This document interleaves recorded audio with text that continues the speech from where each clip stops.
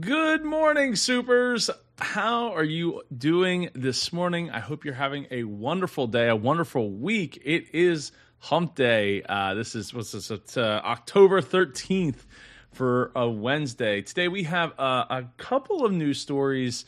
The Hasbro CEO passes away. Best Buy pushes ahead with its healthcare strategy. A record 4.3 million workers walked off the job in August. $500 million joint venture aims to curb climate change with forest investments. And I answered the question, should I try to fix my brand or start fresh? Unfortunately, I don't have a ton of information about that, so we're going to work with what we got. And if you have any questions, please drop them in the chat while we're live streaming this here this morning. And if you're listening to the podcast replay, I appreciate you listening, and I'd love to hear from you as well. If you want to leave a rating review, tell me what you love, what you want to hear about. That would be absolutely awesome to have. So let's get started. Hasbro CEO Brian Goldner has died just 2 days after taking medical leave. Brian's work brought joy and laughter to children and families around the world, a company statement read. He dies at the age of just 58.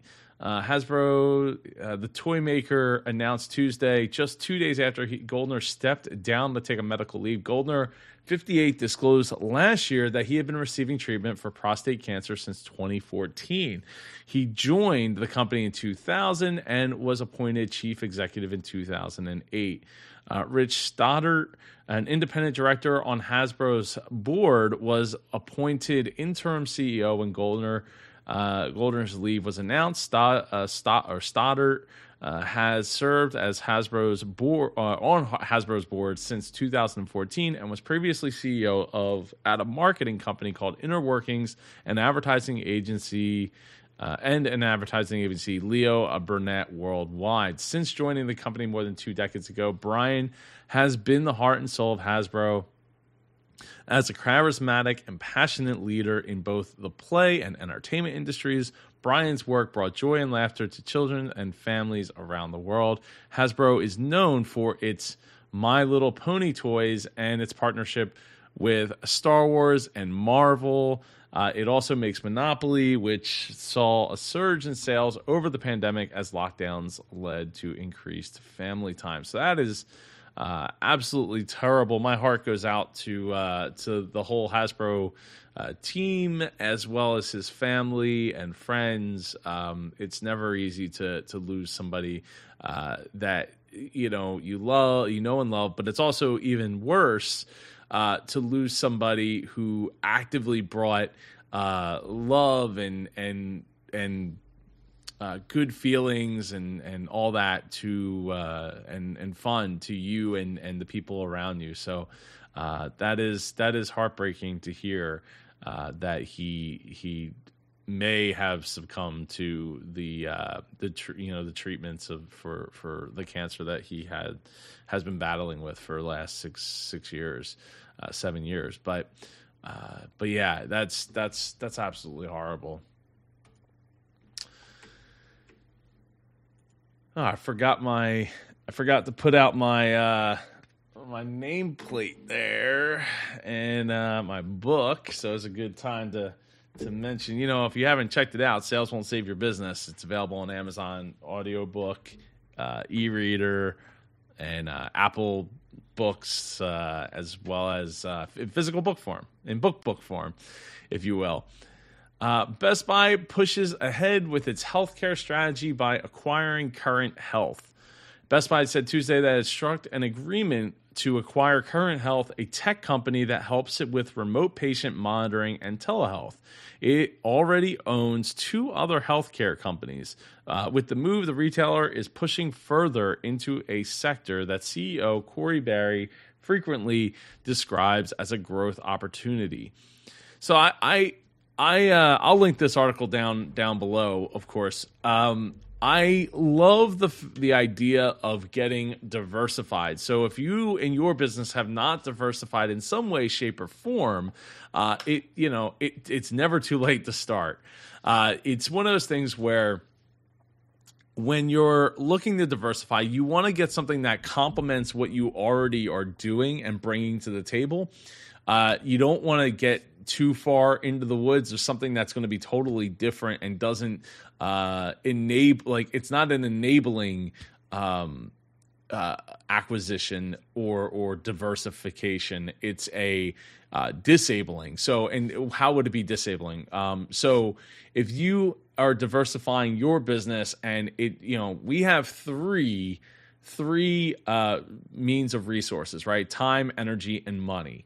And you have to allocate those resources accordingly so that you don't run into the issue of, overextending yourself with energy or money or the time. You can get more time by adding more employees. You can get more energy by adding more employees. Money you can get more by selling more and by making sure that you're making a healthy profit on those things that you're selling. But ultimately, I like the move because I think that Best Buy knows that they absolutely know that their retail days are numbered, or their mass retail days are numbered. And as it gets closer, like as that end game comes closer, they need to do actually a couple different things. And they've been working on those things for a couple of decades now, right? With the Geek Squad, offering services that people have to come for, offering in-home services that people have to, have people come to their home for. By having that relationship of going to people's houses, it helps them potentially have this telehealth and patient monitoring service that they could, have in the same kind of setup that they have the Geek Squad setup, where they have a central hub. And I don't know if it's still this way because it's been a while since I've kept up on it, but the way they used to have is they had like a central hub down in like Alabama or Arkansas. I don't know, one of those states down in America, middle America. And that's where they would, if you had like a real big problem with a laptop or computer, that's where you would send it to. So they try to fix the stuff there. They have their support center there, and they would call up for any issues they have. They dial back to them to run services, cleaning services and stuff on PCs. So that has been huge for them, right? And enabling them to be able to float, so much so that like you look at Staples, and Staples had Easy Tech and tried to replicate their Geek Squad, but Geek Squad is just so much far further reaching, installing home entertainment systems and things of that nature, that it is a great service that they have. So having home monitoring services, things, especially as people are home more, even with the pandemic subsiding, it's really it's a really good move for them to get into, because healthcare is not going away anytime soon, and to be able to be diversified in health is an excellent opportunity for them, especially if they have a health technology, right? And they're known for technology. You go to Best Buy to buy technology, though they do have toys now as well. But you get that correlation there, and with a customer base, all of a sudden you have yourself a great opportunity to knock it out of the park with I would be surprised if I wouldn't be surprised if this is also about the age demographic that they're catering to with the Geek Squad, right? An older demographic that needs their computers fixed, doesn't know how to do it, doesn't have someone else to come and do it for them. So they go to the Geek Squad, and that same demographic could probably use home patient monitoring, remote patient monitoring, and telehealth. So I think it's a great move, and I didn't know that they had owned two other healthcare companies. So it's just expanding it further into their diversification into that world. A record 4.3 million workers walked off the job in August. The number of people quitting their jobs is still smashing records. Now, this isn't talking for August. This article just came out yesterday. The number of job openings in August took a breather from the record highs it had been notching in recent months, but a record 4.3 million workers walked off the job, according to the Federal Job Openings and Labor Turnover Summary. Job openings fell from a record 10.9 million to 10.4 million, an unexpected drop that experts say that could be attributed to contractions in commercial activity due to the Delta variant of the coronavirus, falling economic expectations, companies taking late summer breathers from hiring, statistical noise, or some combination of the above. The other thing I would say is when you talk about August, I'd like to see where did those numbers come into play. And the reason is because if it was at the end of summer, anybody who took summer jobs aren't going to stay doing summer jobs when summer ends and they got to go back to, they're going back to school and stuff. So that probably always plays a part in August numbers. I wouldn't be surprised if August numbers and maybe January numbers were always a bit higher than normal. If we look across the board, across broad cross sections of the economic metrics, we know there's been some moderation recently in forecasters' expectations. Says Mark Hamrick, the chief financial analyst at Bankrate. The International Monetary Fund shaved a percentage point off its growth projection for the U.S. gross domestic product this year, paring its forecast Tuesday from 7% to 6%. There continue to be a lot of remarkable cross currents in the economy. It stands to reason that there would be a cost to that with respect to employment. But with more than 10 million unfilled job openings, it is clear that more workers are seeking greener pastures. The rate of people quitting their jobs reached a record 2.9%, leading with increases among people leaving hotel, dining, and wholesale trade jobs. Given the fact that we have a lower employment levels overall, it's kind of incredible to see thousands of people quitting. Says Julia Pollock, the chief economist over at ZipRecruiter. She suggested that the continued desire to avoid jobs with a lot of in-person contact could be driving some of the migration. It's interesting to see how widespread these record quits are. What may be part of what's going on here is people are leaving these on-site sectors for more remote-friendly sectors.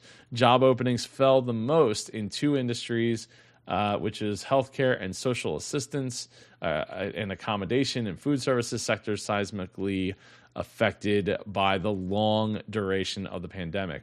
Experts warn that the labor shortage is weighing on the ability of mom and pop businesses to thrive, and even in a growing number of cases to survive. The small business networking platform Alignable found that 1/3 of restaurant owners surveyed expressed doubt that they could make it through the holidays without going out of business.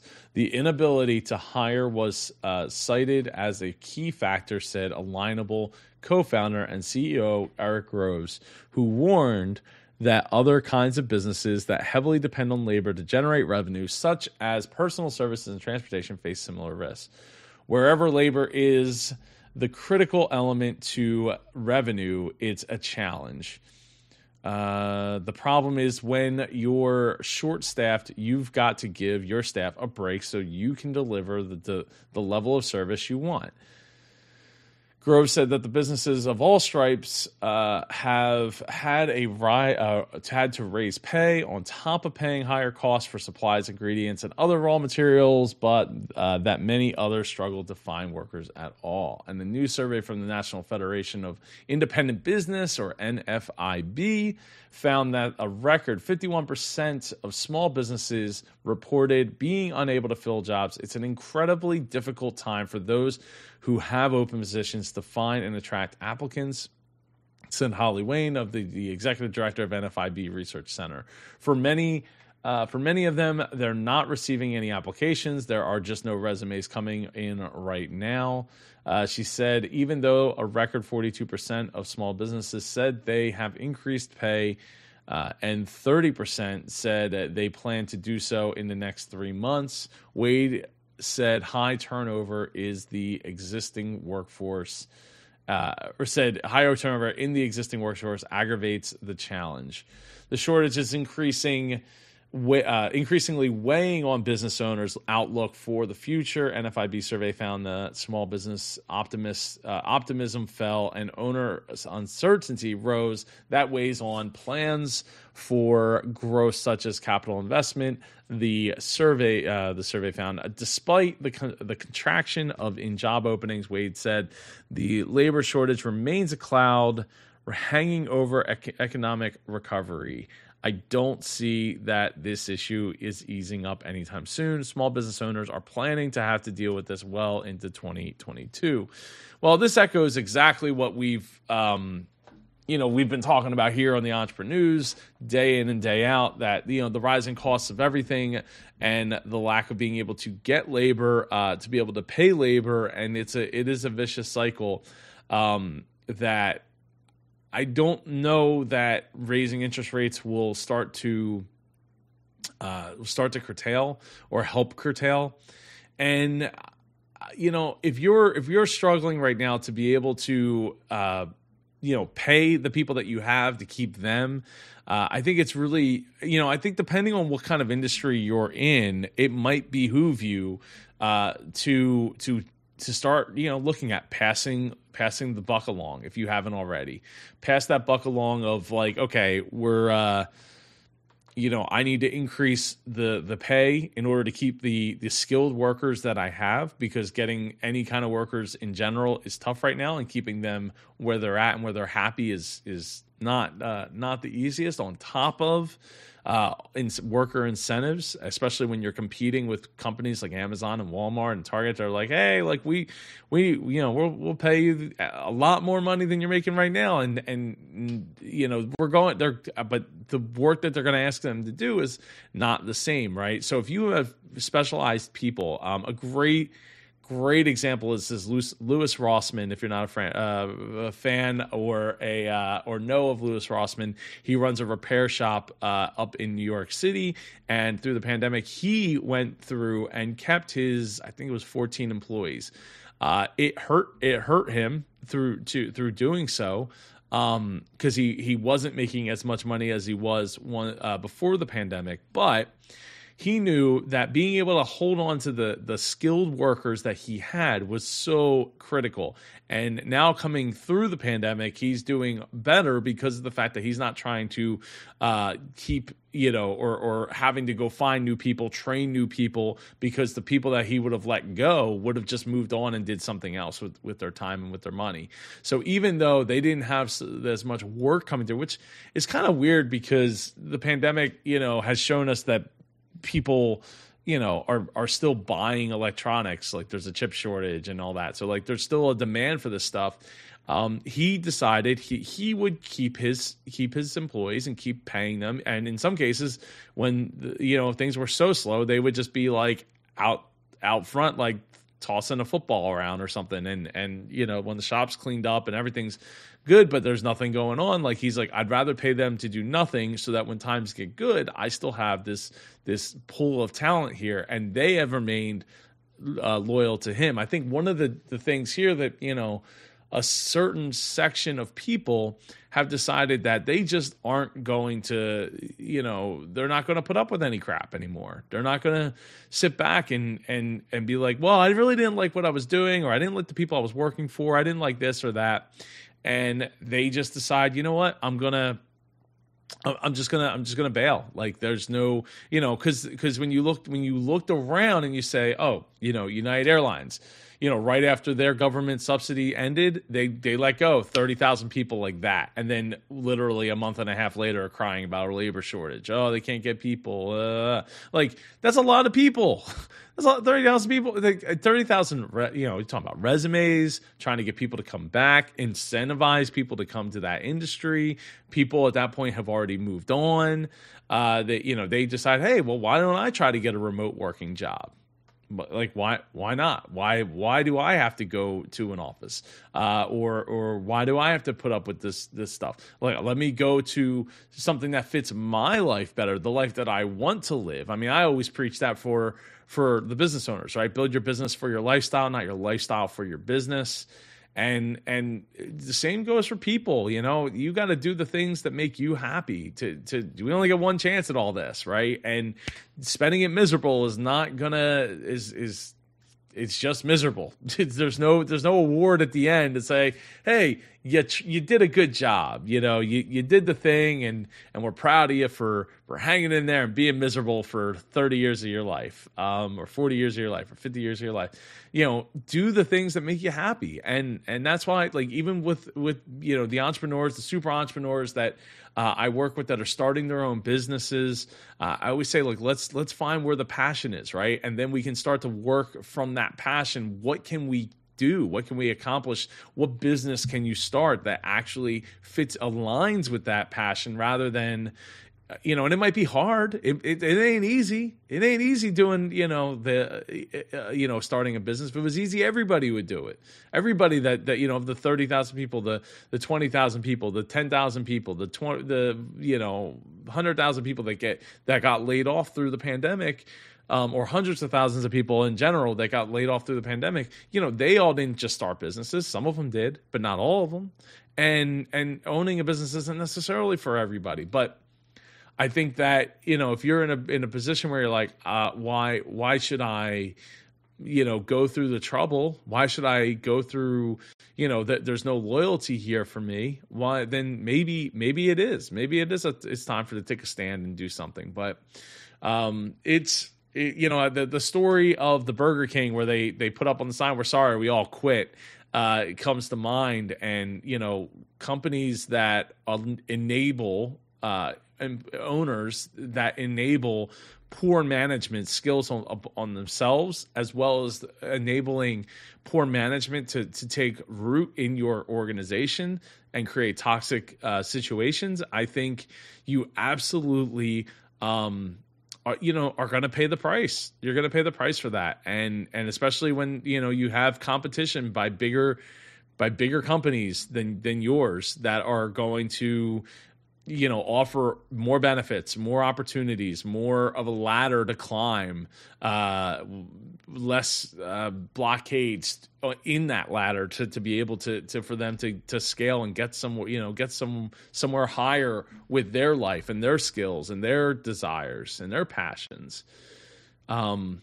It's going to be hard. So I think there's more to working somewhere than just how much money am I going to make. There's more than just benefits and how much time off, right? But there's the management skills, and that's one of the reasons I say sales won't save your business, because it will not save your business. You absolutely have to do everything that you can do to create a great team culture, a great offer, and build the processes for the team and the customers to go through that makes them want to be there and want to interact with you and the rest of the company and all the customers that come along with it. And if you're not willing to step up and do those things, then you're going to pay the price. You're absolutely going to be paying the price, because these big companies are just swallowing up people for the holiday season. And these small businesses, unfortunately, good and or bad, are going to be left in the dust, which I think that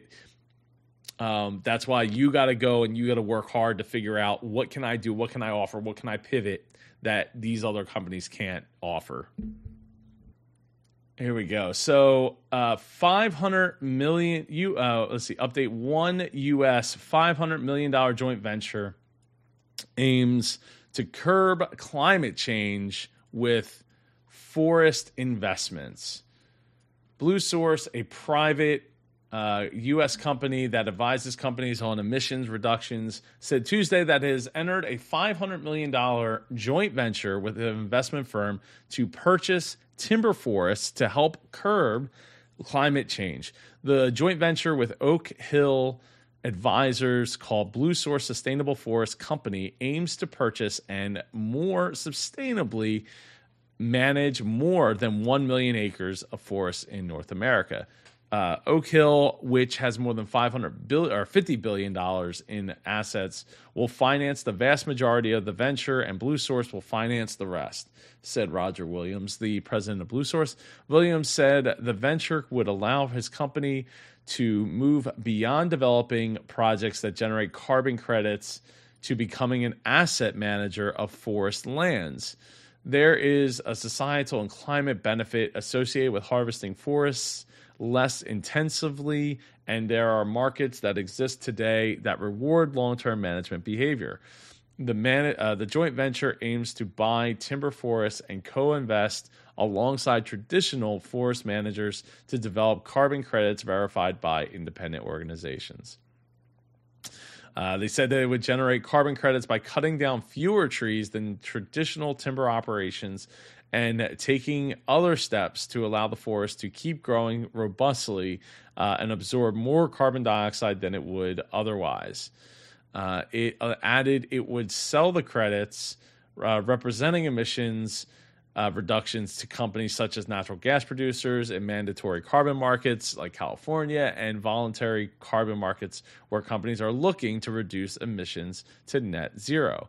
Blue Source, which manages nearly 80 forest projects from Alaska to South Carolina, did not say that where the forests in the joint venture aims to purchase or co-manage are located. They will likely be mixed hardwood forests such as oaks, maples, and poplar, rather than monoculture pine stands in the southeast. So, I love the fact that a company is able to, basically, hey, we're a timber company, right? We're taking down trees, but we're going to do it more sustainably, and then we're going to be able to sell that reduction of emissions, right, by being more responsible with the forest that we are working, that we are cutting down, and making sure that they grow properly to absorb more carbon, and then turn around and sell it. So it's like there's an opportunity on top of an opportunity on top of wrapped in a good venture for the earth. Like I just love that, and I wanted to share that article with you today because I think that there's other opportunities out there for us to look at on a smaller scale, right? Maybe you get together with some other businesses in your if you have a industrial park or something like that, and you're like, hey, let's get together and get some solar panels or something to that effect. Like, what's some ways that you can give back that also helps, put money back into the business? And in this case, this is a great opportunity for the forest company, the Blue Source, as well as the companies that are going to be buying it to offset their carbon that they're creating. And regardless of what you may think of the carbon taxes or carbon credits that are created. I think that the key to this is that even though there is a great opportunity for Earth, there's a good opportunity for the business, and that's where I think why I wanted to bring this up is that what's good for business can also be good for the earth, and that's the direction that more and more companies need to look at. And without necessarily here's a good example of the plastic straws, right? Like I get reducing the need for plastic straws. I get it. But paper straws aren't the answer. Paper straws actually use more energy to create and they suck. They just suck. I mean, they don't suck in the good way either. Like they fall apart, and it's like, if I'm getting myself a milkshake, the last thing I want is a straw that's falling apart. And I think with the other day I got an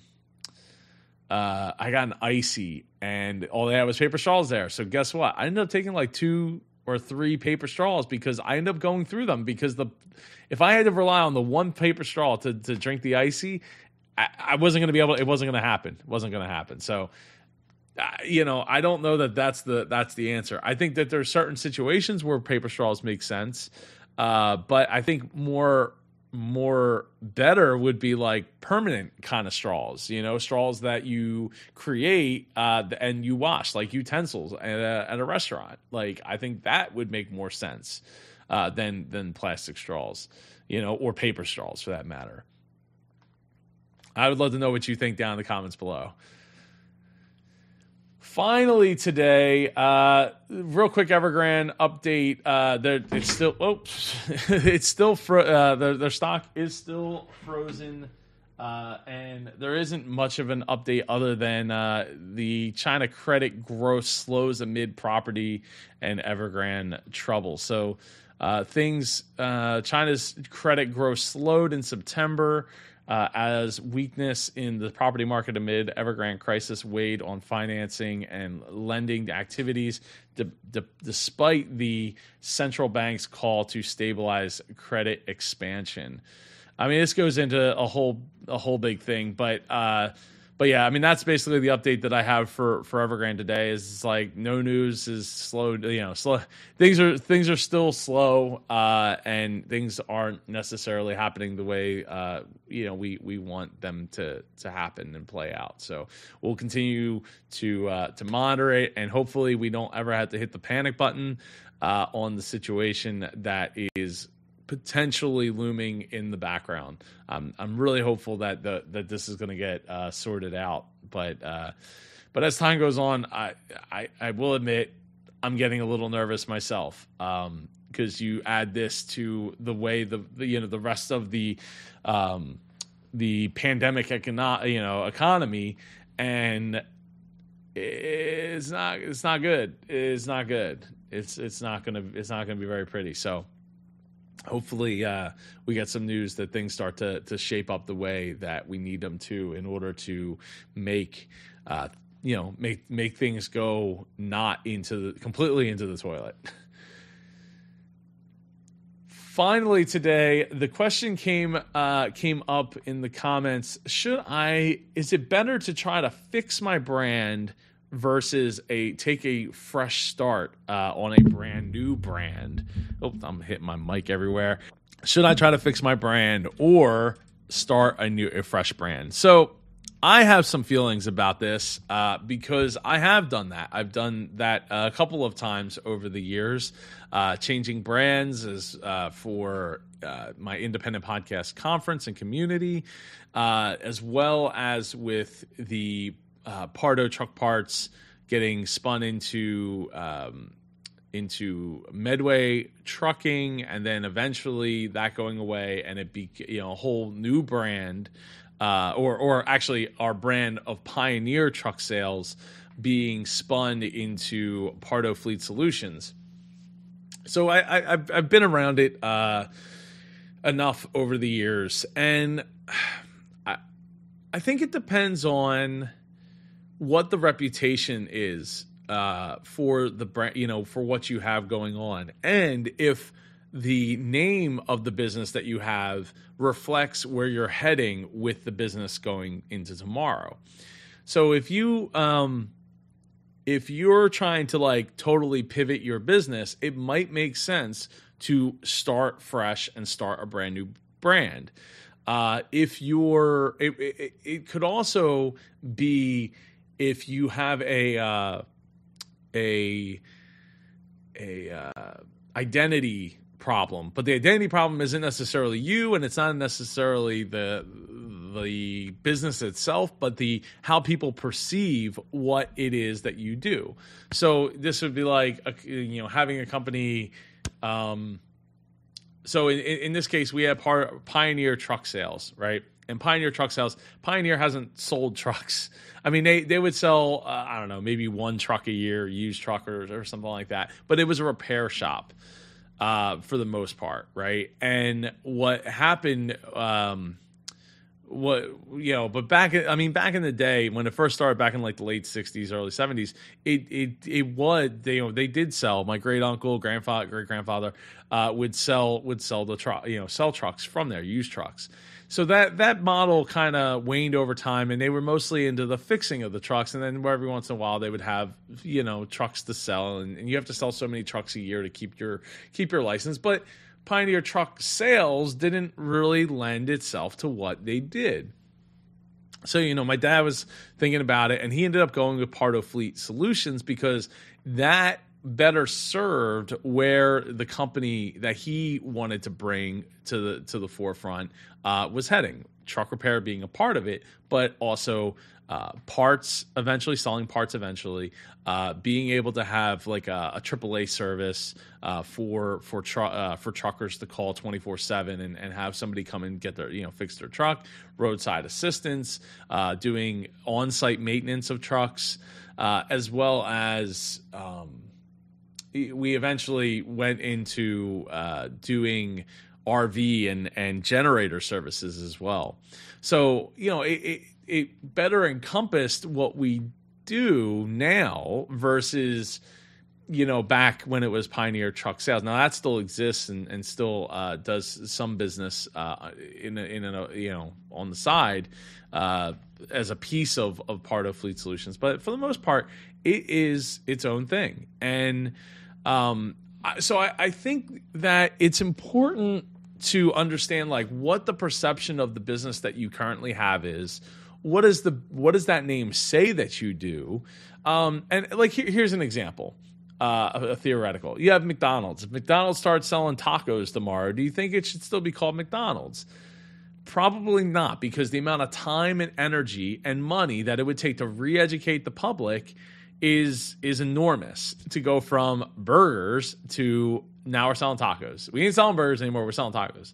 And maybe it's McDonald's tacos or something like that, or the Golden Arch tacos or Golden Arch burritos or something like that. But starting a whole fresh brand, I think it's a lot of work, but ultimately I think would generally will pay off, unless with the only aside I would say is if people have an attachment. But even people having an attachment to a name. So in the case of Independent Podcast Conference, it was called the Mid-Atlantic Podcast Conference for the longest time, for like 5 years.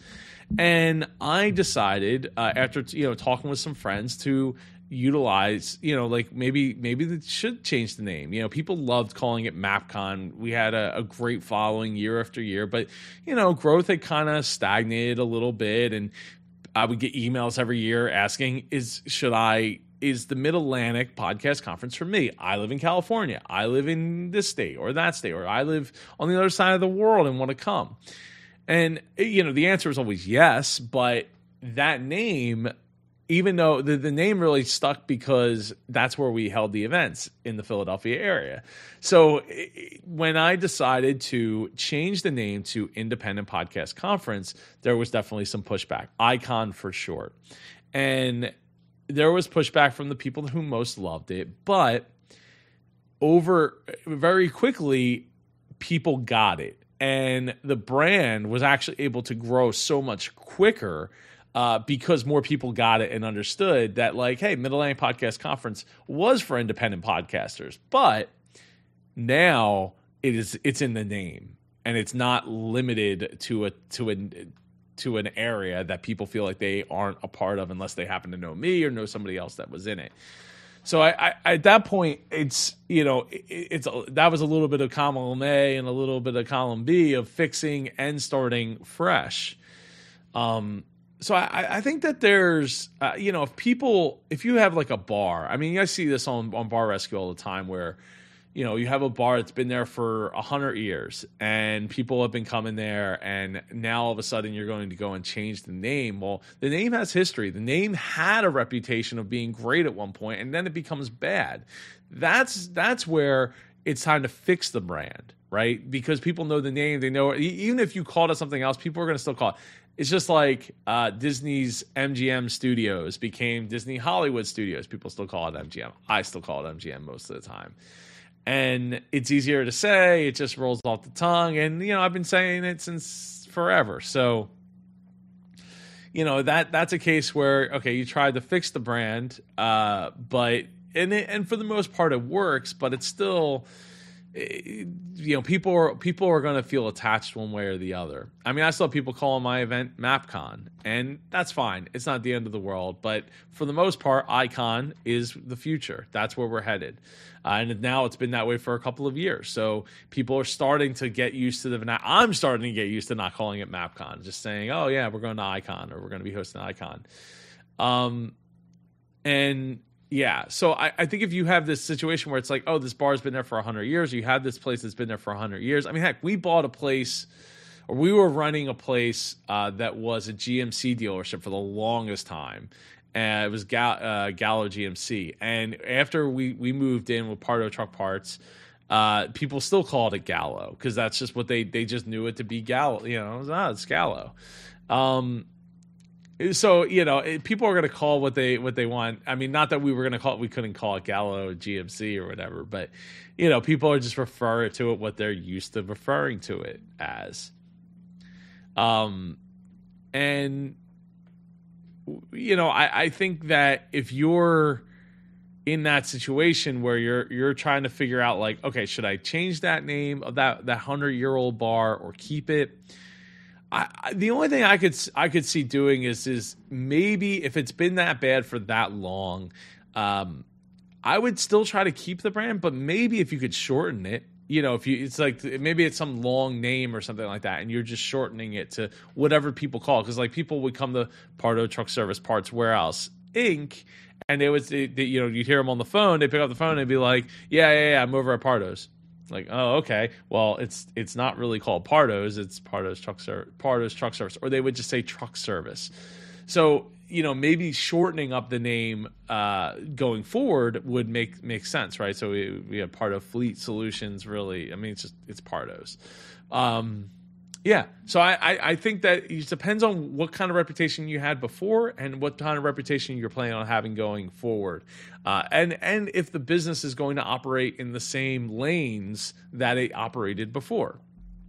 If it's different, it might be time to start fresh. So that way you're not creating a confusion going the other way where, again, in the McDonald's example, we've sold burgers for getting close to 100 years now. Guess what? Now we're changing it. And we're only selling tacos. Okay, well, guess what? That's a whole new brand that needs to be rolled out because people are going to go to McDonald's and be like, "Where's the burgers? I need the burgers." Yeah, they might sell salads, but where's the burgers? That's what we're there for. Just like you're here to listen and learn with the EntrepreNEWS, I appreciate you watching and listening.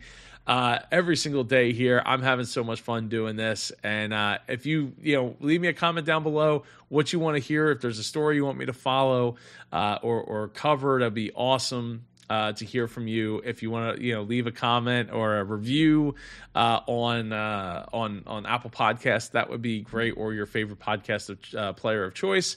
That would be awesome as well. I look forward to hearing from you. I hope you have an amazing day. I should have the preview video for Shark Tank Season 13, Episode 2, probably coming out today or tomorrow, most likely. So look forward to that. We have a new Shark Tank, another Shark Tank pitch going live today. The show no. Which is a lot of fun. I have some interviews coming down the pike in the next week or so with a couple of different Shark Tank business owners that contestants, if you will, that have been on the show Shark Tank. So I'm looking forward to getting those out. And and